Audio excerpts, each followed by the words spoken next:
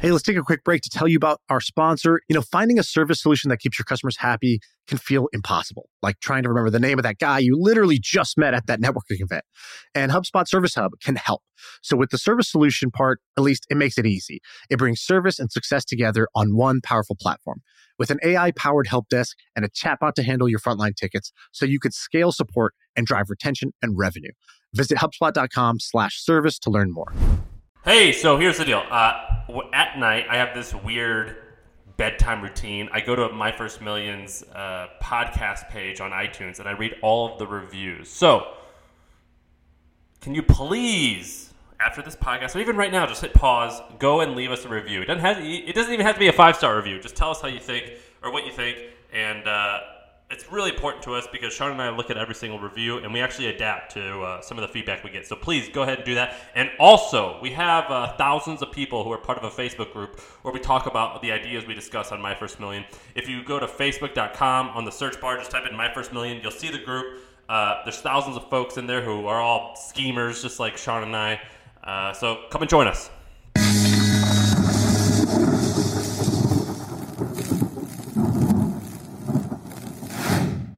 Sam, what's up? Hey, I'm looking at an email that I just got from Milk Bar. They have a peanut butter and jelly birthday cake. My birthday's in a few days. If anyone is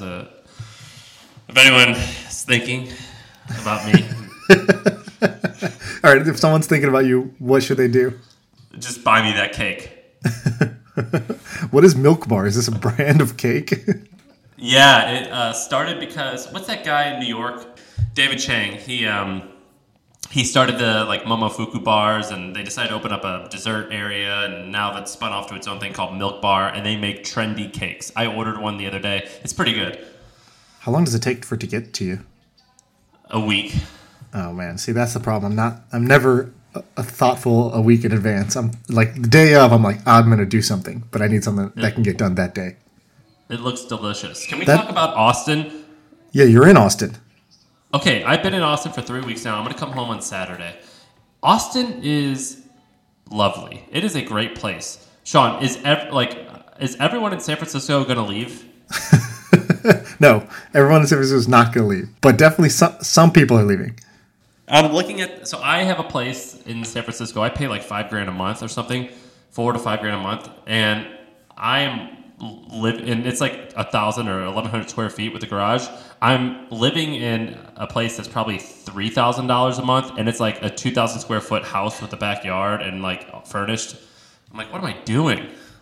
Yeah, but the thing is, you can go even further with that because, like, when I grew up, I lived in a whole bunch of different countries. I lived in Indonesia, I lived in China, and there it's like, go to Indonesia, you'll live like a king. You can go live in Bali on the beach with a cook and a driver for the same amount you're paying in Austin, right? So this arbitrage of like cost of living, it really never ends. So be careful. Yeah, it's making me question my life. I look on Zillow all the time for buying a home in San Francisco, and the prices are dropping like crazy. It says like $150,000, $200,000 cut off of everything. Are you going to have to cut on your house? Hopefully not. If you're the buyer listening to this, I'm not taking one penny less than asking. That's my position. And do you have someone who's going to buy it now? No, I don't know. I haven't listed it yet, but soon. Good. So your friends, do you have a lot of friends leaving in San Francisco? I have friends who were already in the process of it. This just kind of accelerated it. So some people just lifestyle-wise ready to go. Some people when they're like, well, if I'm not working from home and commuting, I don't need to be here. So yeah, definitely this is accelerated people out. But it also feels like things are opening back up. So I think that, things can change. People can feel differently as soon as life gets a little bit back to normal. You never know what people will feel like. So we'll see as things open up. I'm very eager. So you want to talk about some interesting stuff? Yeah. You got one? Yeah, I got one. So Jeff Bezos, Amazon guy, he owns Washington Post. And a few years ago, he goes, yeah, I'm going to buy it, and I'll let the editorial do its thing and whatever else. I'm going to completely stay out of it. But I kind of want to take your guys' – they built their own technology to publish their articles. Like, I kind of want to take that and make that, like, a huge business. And a lot of people try this and very rarely works. But what he did was – or he didn't do it, but he was somehow part of it – they've created this thing called ARC Publishing, and it does a couple things. The first thing is companies like me pay money to use it, but it's really interesting that you and I have talked about this idea. But what ARC Publishing is doing is they're going to companies like BP, so the oil company that has 200,000 companies, and they are saying, "Hey, BP, you have 200,000 employees. We're going to help you publish newsletters and articles and stuff to your employees, which you already are, but we're going to help you organize it, make sure it's read, things like that." And they're saying that in the next year or two, they're going to hit 100 million in revenue. Wow. Which means I bet Washington Post probably does maybe 500 million in revenue in total, but 100 million in this enterprise SaaS revenue would be worth more than Washington Post is. And I wanted to get your opinion on that's a cool idea that you and I have been noodling with for a while, and they're just executing it in a really interesting way. And B, the idea of branching out from your main thing to doing more.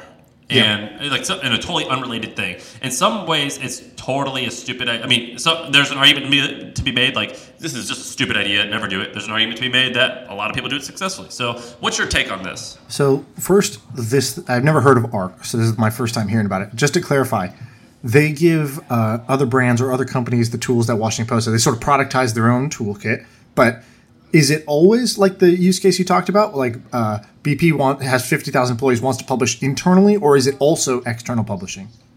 I think that they're still trying to figure it out, and I think that they're building it for a variety of reasons. At first, it was just for publishers, and then they closed this deal with BP, and I think to them, they're like, maybe that's the way, that's the path.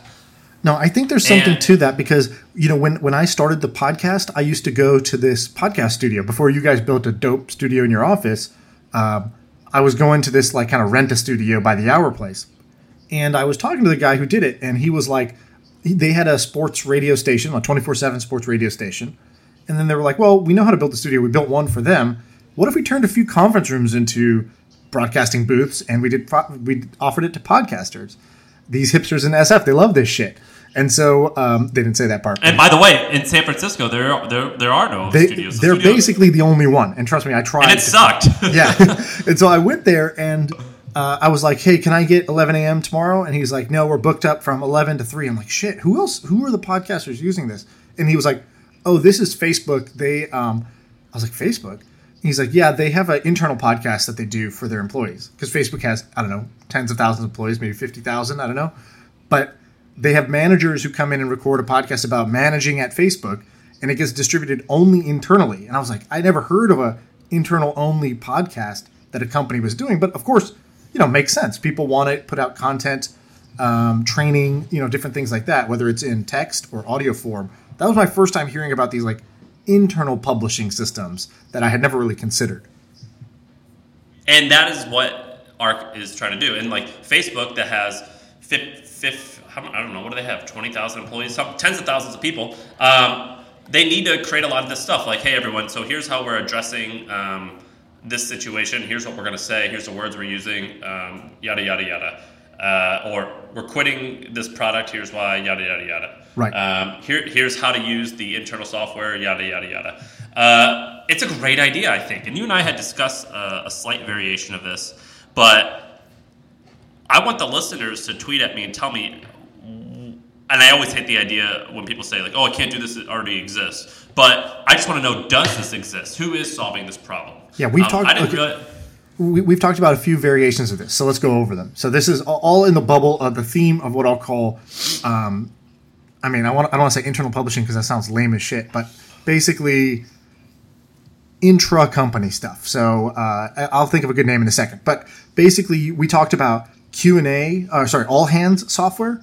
Because, big companies do all hands, for their whole employee base. Also, individual, divisions will do all hands for their group.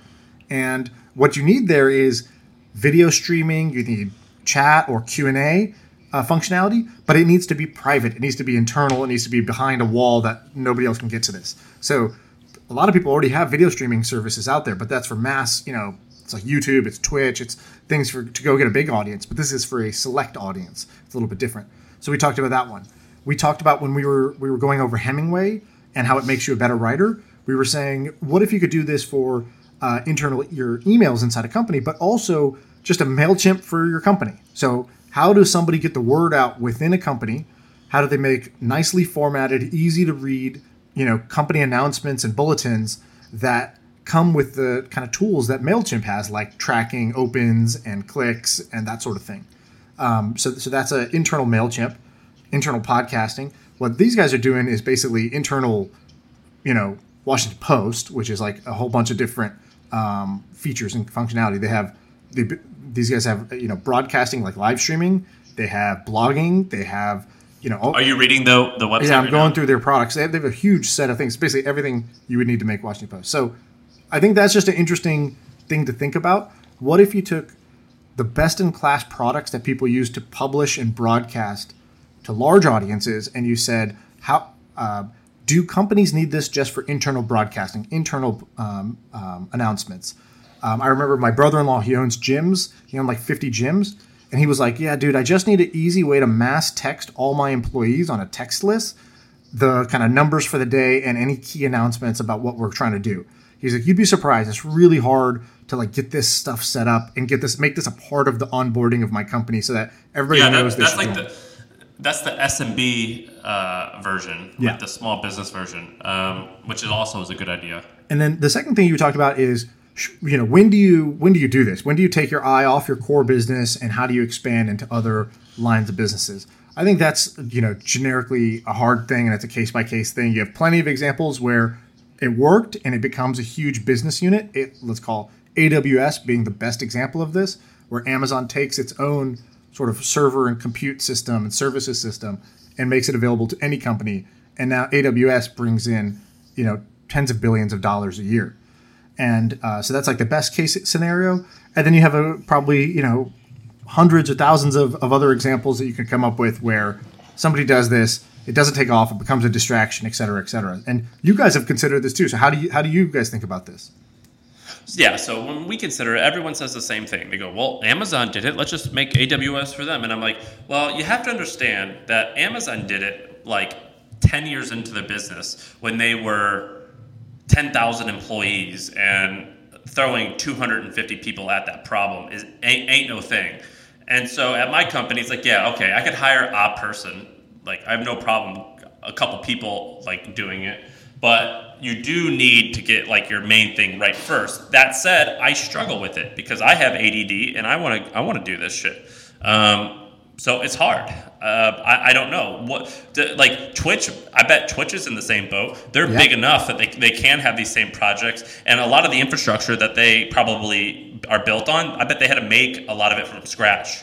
Absolutely. So I don't know. So Twitch is 10 years into the business, and you're right. They invented essentially the best in class, let's say, live video streaming at scale, where you can have 100,000 people all watching one channel with low latency, and it doesn't fall over. And broadcasting around the world. Nobody else really had that problem, so nobody else built a solution. And so you could imagine that Twitch could say, hey, we could make this available to others, and that they could spin it out as its own business unit. And I think that might be a good decision, right? Because you're taking an asset you've already have that you've refined, that's sort of battle tested and brandable, right? Like your sales pitch is, hey, we use this for the biggest live streaming network, out there. But at the same time, it's a distraction, and they wouldn't have done it year 1, 2, or 3. They, could do it at year 10, because at that point, your core is stable. It's not going anywhere. It's not going to die. And so, I always make these analogies, and I don't know if my team really likes it, but I always talk about like, a startup is like a baby. And like with a baby just, they need to eat, they need to sleep, they need to poop, and nothing else matters. Like you don't need to teach a baby calculus right now. You don't need to, do all this other stuff. And but as it becomes a teenager or gets ready to go off for college, you don't have to watch it so intently. You don't have to worry about, is it going to, keeping the baby alive every single day. That's the main objective of early stage. But as you get later stage, you don't have to worry about that, which lets you invest. Why don't they like? That's a good analogy. Why don't they like it? I think it's because I'm always like, right now we just got to keep the baby alive, and it's just like sort of a darker way of talking about it. But like I did this with one of our companies in the Idea Lab. I was like, we had one company that was already mature, it was already profitable, making millions of dollars, and then we had this other project that was totally unproven.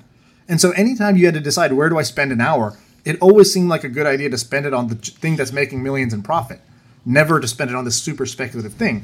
But if we did that, we would have never invested in the new thing. And so I made a decision. I said, hey, we can't have the baby and the teenager in the same room because they have totally different needs. They need different type of care. And, one will always look feeble and weak compared to the other, but that one that's feeble and weak today has the most growth potential. And so we need to be investing in that too. And so let's split these two companies up and let's spin them out. What about you? Do you think that you are like me, where you have ADD and you like starting stuff, or are you the opposite, where you like to run it? I have ADD in the sense that I'm attracted to doing a new thing. I'm attracted to new strategies, new ideas. But the second part of your question was, do you like to run it or not run it?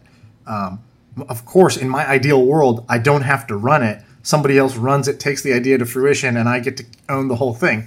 But in reality, I found that is much harder to implement. Doesn't mean it's impossible, but much harder to implement.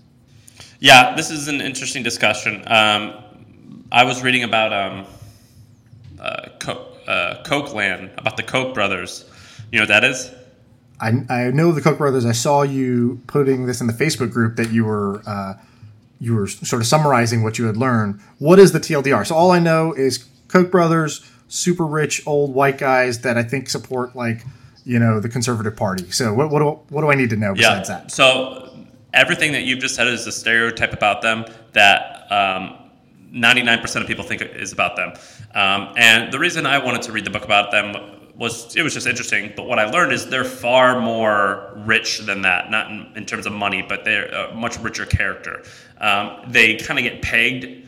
Now, I'm not saying that they don't do evil stuff. But they get pegged as these old white guys who control the conservative party. In reality, they're quite libertarian, and they actually give money to all types of charities. I mean, they give a lot of money to gay rights organizations because one of the brothers is gay. They give a lot of money to prison reform because they don't want people to. They think the criminal justice system is screwed up, and they're very principled. And it just so happens that the Republicans definitely do a lot of the stuff that they want to give money to, but they go across the board.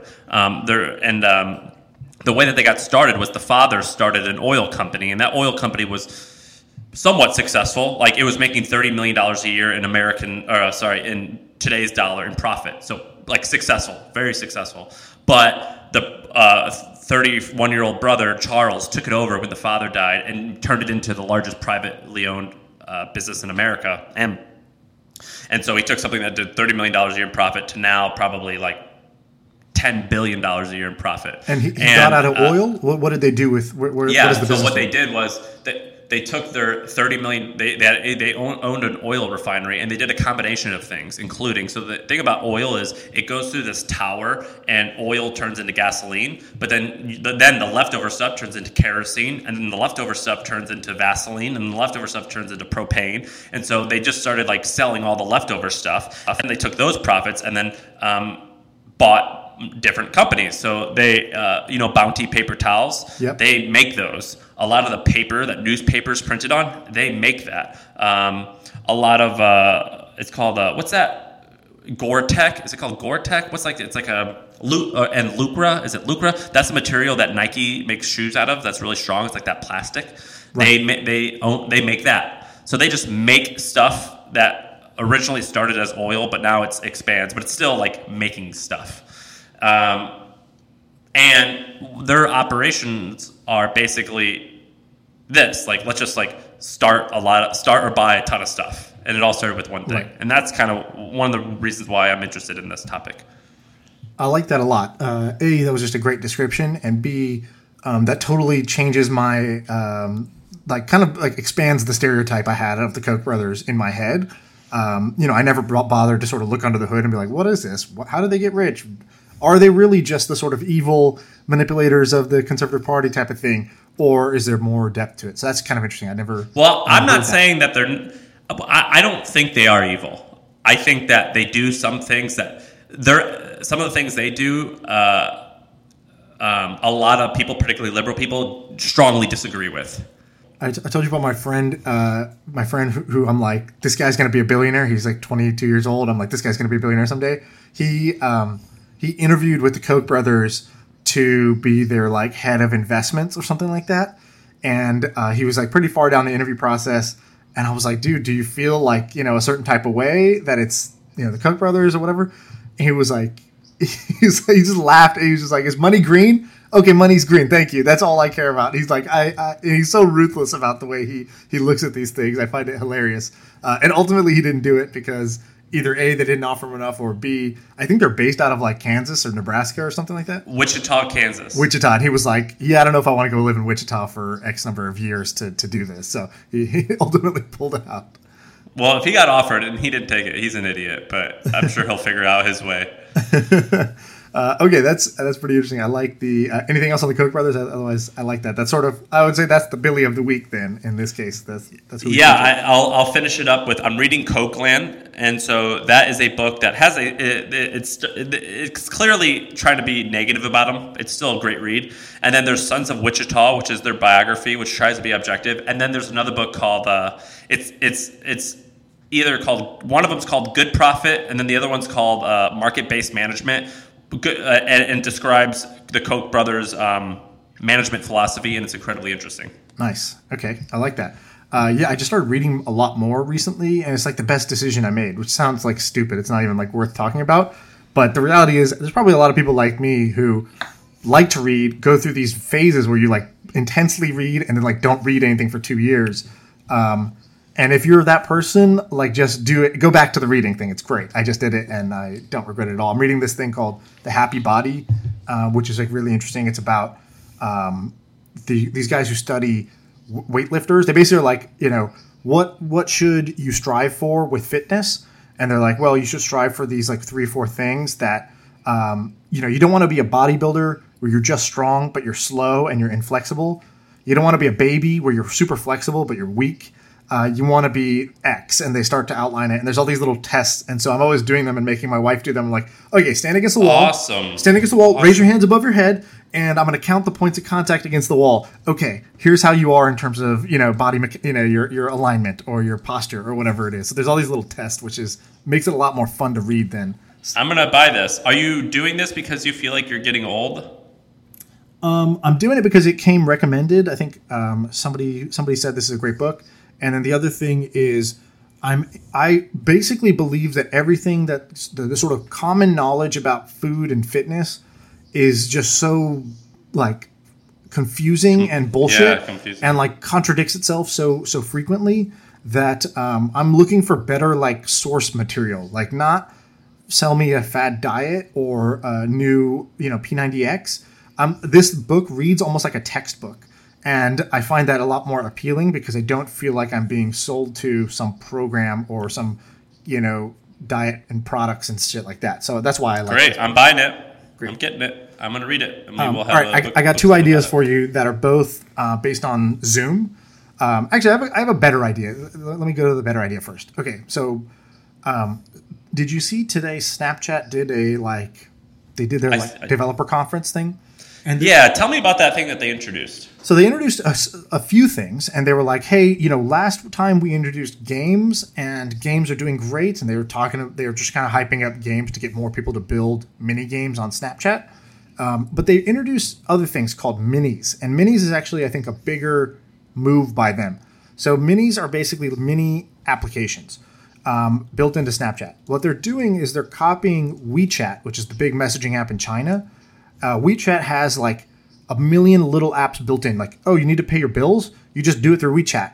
And how do you do that? Well, there's this little mini website that the utility company makes that'll just pop up in your WeChat and you hit pay and it's paid. Or you want to do this, you want to buy movie tickets together. You do it within WeChat. Like, we don't do that in iMessage. We don't do that in Facebook Messenger. But that's what all these companies would love to. They'd love to be WeChat here in the States. So Snapchat's taking a big stab at doing that. And they announced for example, one of the minis is Headspace. So you can do sort of a quick meditation with anybody else on like one of your friends from Snapchat. They did a movie ticket buying thing. They did, so they did several of these. What's interesting here is that Snapchat's sort of in a position where they have to become a platform to compete because Facebook and Instagram have sort of just declared like, we took your mojo already, and if you come out with some new great mojo, like, guess what, Evan Spiegel, you're the head of product at Facebook. Actually, whatever you come up with, we're going to put in our apps as soon as humanly possible. So their only strategy they have basically two core strategies. One is maybe they can create Snap glasses, these like AR glasses, and they can just sort of get off the cell phone game and get into the glasses game before anybody else. So that would be like a moonshot. What's it called? A Snap Mini website? What do you call that? They call them Snap Minis, and what they are little mini websites that can pop up and be little like utility things to do inside Snapchat besides message each other. Now, the second thing is becoming a platform, because Facebook and Instagram don't do a great job of letting other companies build shit on top of them. People distrust those companies. They've built apps on top of Facebook and Messenger before and gotten screwed. And so they don't have great ecosystems. So Snapchat's kind of pushing their chips into the middle of the table and saying, come build shit on us. We'll treat you better than those guys will. You kind of believe it because it's really their only way to compete with Facebook and Instagram. So they kind of have to actually honor this.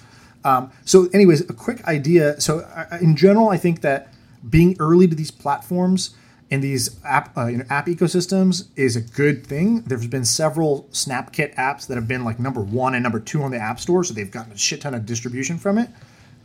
What's a SnapKit app? SnapKit is basically the tool set that Snapchat gives you to build stuff. So it's like, okay, SnapKit will say, you want to access their Bitmoji. Cool. SnapKit lets you just type one line and you get their Bitmoji character you can do stuff with. SnapKit lets you use their whole camera with all their lenses.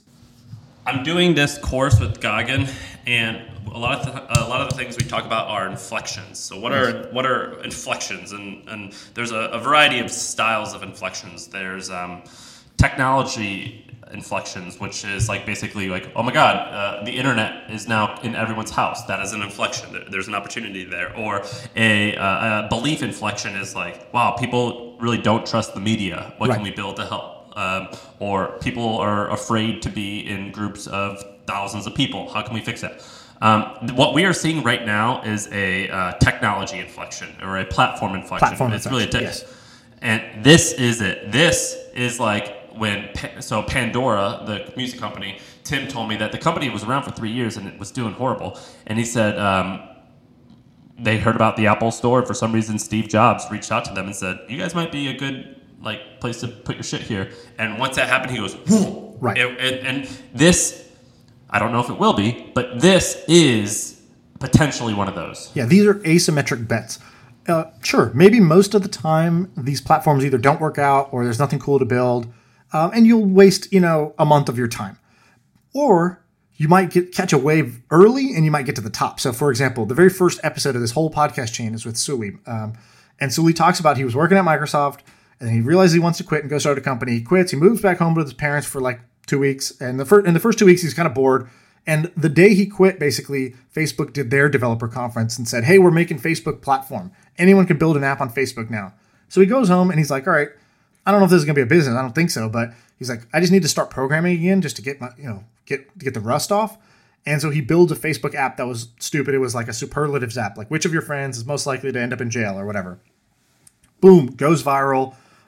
He ends up with tens of millions of users, and that changed the trajectory of his life, where Silicon Valley starts calling him, and Naval flies him out to San Francisco and wants to invest in him and shit like that. So he took a bet on the sort of day the platform launched.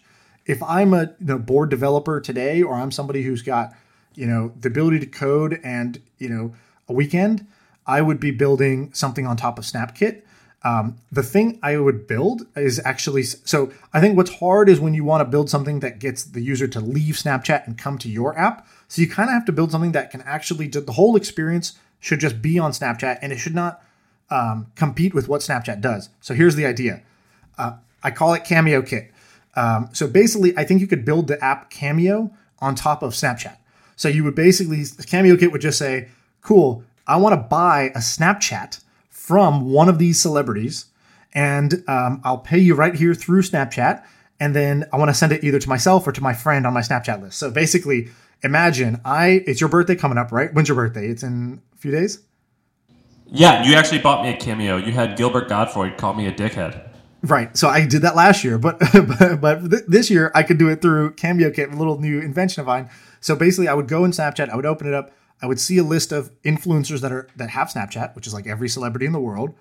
I would request a video and I'd pay right there. And then you would receive a Snapchat from either from me or from them in your inbox. And the whole Cameo experience could be built on top of Snapchat without having to have separate websites, separate apps, all that stuff. And you can compete with Cameo very quickly. So I think that's a very simple idea that could monetize on top of SnapKit. I think that's a great idea. This is a good spot by you. So here's another one. Yeah, pay your rent, I think, is an easy one because younger people who split rent, they could use Snapchat or Snap Cash to just do it. And so that's kind of interesting. I don't know exactly how much that's integrated, but that could be a problem that you solve. I think that you could, if you're a food delivery company, you should probably get on this because one of the little fun things I've been doing, another birthday thing instead of Cameos, somebody on my birthday just sent me food via Postmates because they know where I live. And so they just ordered me food and just showed up at my door. And it just said, this is from this person. And I was like, oh, that was great. That's like a $20 gift that is awesome and took them no effort. And so that's my new hack. I just send people Postmates just for fun as gifts. And so I think you could do something like that. But here's another one. I saw a company that's called Moonshot. Very, very fun company idea. What they did was they were like, hey, everybody's working from home, which is cool and convenient in some ways. But the one thing you really miss is the sort of camaraderie and interaction with your coworkers. And what tell the readers or listeners and me, what can I Google to find that? Because I just searched Moonshot and I don't see it. Search Moonshot Escape Room. So what Moonshot is, it's a virtual escape room that happens over Zoom. So it costs, I think it's like $300 to do the experience. But it's great, that as a team building cost is nothing. Companies will easily pay for that for groups of 10 to 12 employees to get together and do something. And so I do escape rooms all the time with my team. I think it's a really fun way to go out and do something. And so this is done all through Zoom. They built the whole experience digitally, and I'm like, oh, this is really smart because escape rooms are actually pretty good businesses in general. But this takes out the one biggest cost of escape rooms, which is the rent and the human being you need to facilitate a whole escape room. Doing this on top of Zoom is a really smart idea, in my opinion. This is great. I don't know if that could ever be huge, but it could be good. I'm looking at it now. What's Reason? Is that the company who owns it? I have no idea. How did you find this? This was on Product Hunt, and then it got shared because, again, this was sort of remarkable. People hadn't seen something like this, so people started sharing it. It went kind of viral. Yeah, okay. I'm into it. So here's another one. In the last 3 months that we've been sheltered in place, how many Zoom birthdays have you attended? None. None? Have you? What? Oh my God, I've had to do 5 of these things, including my own. Dude, oh my God, Sean, did I miss what was your birthday? My birthday's back in April, but basically. Oh, wait, I didn't give you anything. I'm sorry. It's all good. Don't worry about it. I feel horrible. But, over this quarantine period, I've been to so many Zoom birthday parties because people can't celebrate through the normal means. Now, I don't know. I don't think this will last very long. But if you could find some way to do celebrations over Zoom, if you could find a way to make a Zoom. Oh, I have one. My coworker's getting married on Saturday. They're Twitch streaming. I don't know, what do you call the word? They're streaming it on Twitch. The wedding. Oh, nice.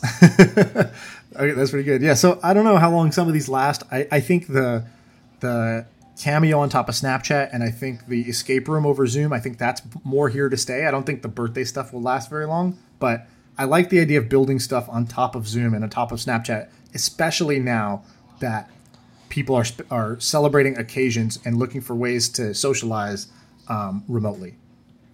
I would do rent payment easy. No, that's the first thing I would focus on. Great idea. That's a good one. You want to do one or two more? Sure. You got one, or you want me to do a different one?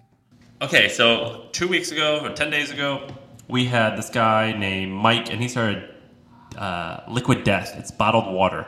I had a lot of people, a few people message us and say they think that the water was bad. Yeah. And I think the idea is kind of cool. I like him a lot. I think that guy's a winner. I think he's a winner too. And I went into the thing being like, I think this idea is kind of dumb. We had talked about it before. It was kind of dumb. And I came out of it being like, maybe I should hit this guy up to see if I can invest in this company. And the reason why is sometimes it really just is that simple. So he's taking a mass product, like bottled water or canned water is a mass product. Water is the the definition of a mass consumption product. Then the second thing is, if you just did anything different in the water space and it latches on with any small percentage of that population, you're going to have a meaningful business. And I think he's doing something very different compared to how the other brands are approaching it. And I really do think this is going to be a successful company, especially once I met the guy and I was like, oh, this guy's a winner and he understands what this is and what it isn't. And that makes sense to me. Yeah, I would like to see how he operates. He's the type of guy who I would be a little bit nervous. I would want to get to know him more because he seems like a guy that is a little reckless. And that can be both good and bad. And that's a good call because he was talking about the previous company he built, the brandy company that he built. And I think he's a great starter. And he saw the opportunity. He starts it. He has a vision for the brand and what the culture wants. Now, in terms of the blocking and tackling that it takes to just operate for 7 years straight, probably not the best. In that other company, he was kind of vague about it. He's like, I parted ways with those guys. It's all good terms. I still have my shares. But basically, it was like, okay, thanks for the creativity, bud. We'll take it from here. It seemed like it was kind of that. I could totally see that happening again with Liquid Death. A person I admire once wrote that being artistic is the exact opposite of making money, or basically artists and capitalists are the opposite. Right. And I haven't decided if I fully agree with that, but I'd say I'm closer to agreeing with it than I am not agreeing with it, and that artists are the opposite. And that doesn't mean they're good or bad. I think a lot of art, who gives a fuck about the money? It's great because it's interesting. I don't care if it's expensive. And sometimes when people are artistic, I think, okay, you're cool. I don't think that you can make a P&L, run a company that has to make and save money. Right. Yeah, I think that's probably true that, if you have an extreme strength in one area, you probably don't have the extreme strength in the exact opposite sort of skill set area. What I hope for is you have to be just good enough to be dangerous in the other area. So okay, you're super creative and you can build brands. Do you have just enough of the operational know-how and discipline to execute on this? Sophia Amoroso, when she was on, she was like, she's clearly a great brand builder. She did it with Nasty Gal. She did it with, I think, Girl Boss, that was called? Yeah, Girl Boss. Well, she's a marketer. She's definitely a marketer. And she did, I think it's a little more than marketing in the sense that it is marketing, but I guess it's to identify what's in the soul of the customer and then be able to build a product or brand that taps into that. And so I think she was doing a great job of that. I think this guy, Mike, is doing a great job of that. With Nasty Gal, she didn't manage the other side of it. And, the train went off the cliff. And so, you have to know enough of that, or you have to hire people that complement it in that way. And, if anybody wants to read something about this, I just read this blog post that was called Pioneers, Settlers, and Town Planners or something like that. And it basically talks about in any given company, you have three types of people. You have the pioneers who are going to, they want to go breach new land. They want to be the first ones there and live off of, what they can hunt, they can kill, and they keep. And then you have sort of the settlers who follow in right after, and they start to set up, the very basic systems for life to continue, and they're not just looking for the next thing like the pioneers are. And then you have the town planners that can organize at large scale systems. And so none is good and bad or cool and not cool. It's just a matter of knowing who you are or knowing where you're at as a company, and then making sure you have the right type of person leading based on what's needed. If you need innovation, you need a pioneer. If you need operations, you need more of a town planner. Coincidentally, I read this article today called Managers, the difference between managing and leading. And the idea was people who are leaders are great in chaos, and they're very comfortable with chaos. They're very comfortable with ambiguity, and that's important. And people who are managers are all about creating something sustainable that can operate each and every day effectively. And I'm for sure the leader, for sure not the manager. Yeah, right on. Okay, a couple other quick things that are kind of interesting. So I want to get your opinion on this. Just give me a dumb or awesome. The website's called humanipo.app. These guys are doing a very fancy branding around an old idea. So what it does is I can go do a human IPO. So I'm Sean, I go public, I get a stock ticker, which is like, SHA or whatever. And I basically IPO off a share of my time. So I can auction off up to 500 hours of my time that you can book from me at a certain price. And then if people think, hey, this Sean guy, he's on the way up. His time is going to be more valuable in the future. I'm going to buy a unit of this guy's time. I can either hold it and trade it later at a higher price, or I can use it to like book an hour of my time. So this is the core idea. I'm on the website now. It's incredibly interesting. Tell me what you think of it. For sure interesting. For sure innovative and wild. And whoever invented this is a nerd, and I fucking love those types of people.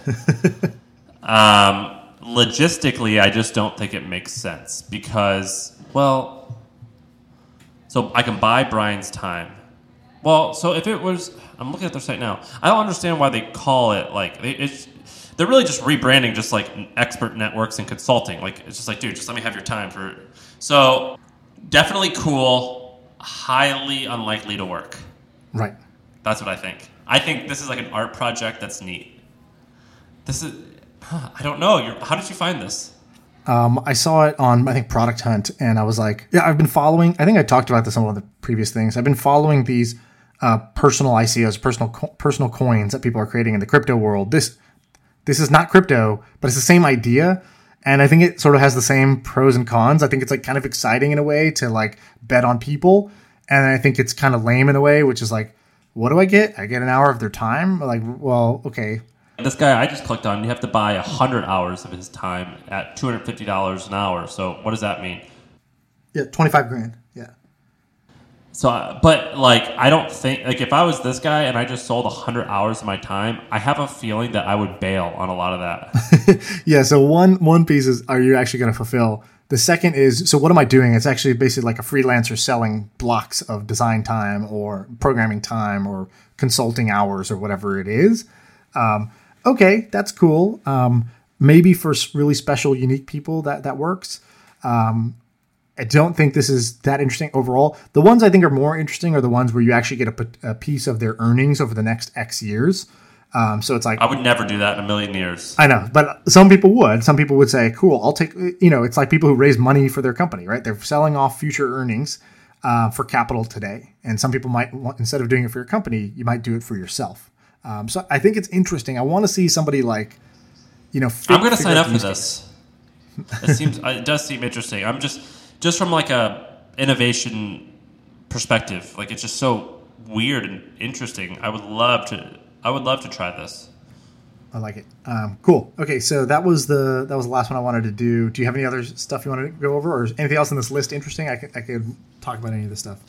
I'm obsessed with my posture right now because I've gotten like strong and fit over the last 3 months, and that's wonderful. But I have scoliosis. My posture is horrible, and it's making me nervous because I'm like, what's the point of getting strong if I'm like crooked and not healthy?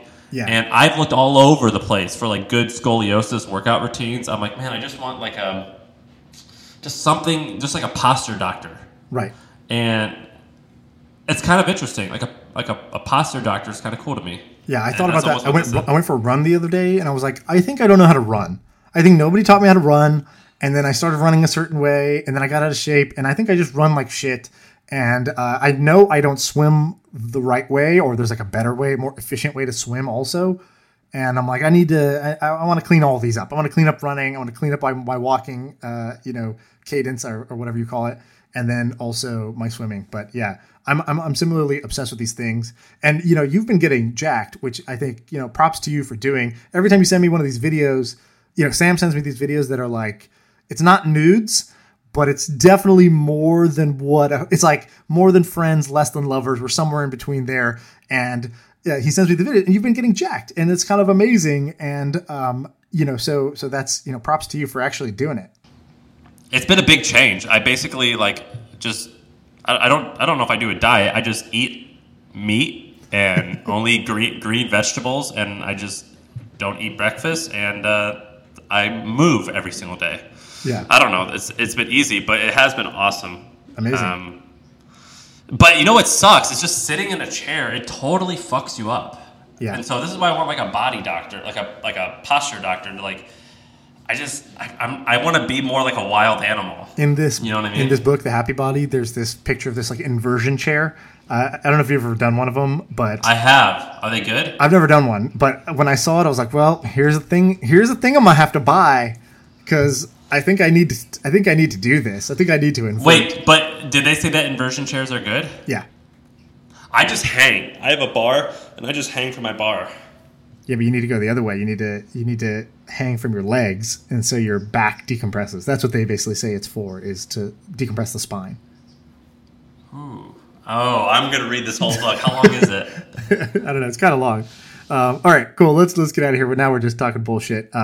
Cool. Thanks for listening. Share this with your friend. You need to just go on if you have a Facebook page or a Twitter or an Instagram, you need to just screenshot our podcast and then just say, this is the best podcast I listen to, and just post that. And you can tag me. That's also great. But even if you don't tag me, definitely post it. If you're not going to post it, delete your Facebook, delete your Twitter, delete your Instagram because you're not using it right. That's what we need from you. Go post this shit. If you do it, we'll call this game 50-50. Do that and tag me and Sean, and you will either get a shirtless picture of me or Sean. Or a third party. Or a third party. Okay. How could you resist? All right, excellent. Let's get out of here.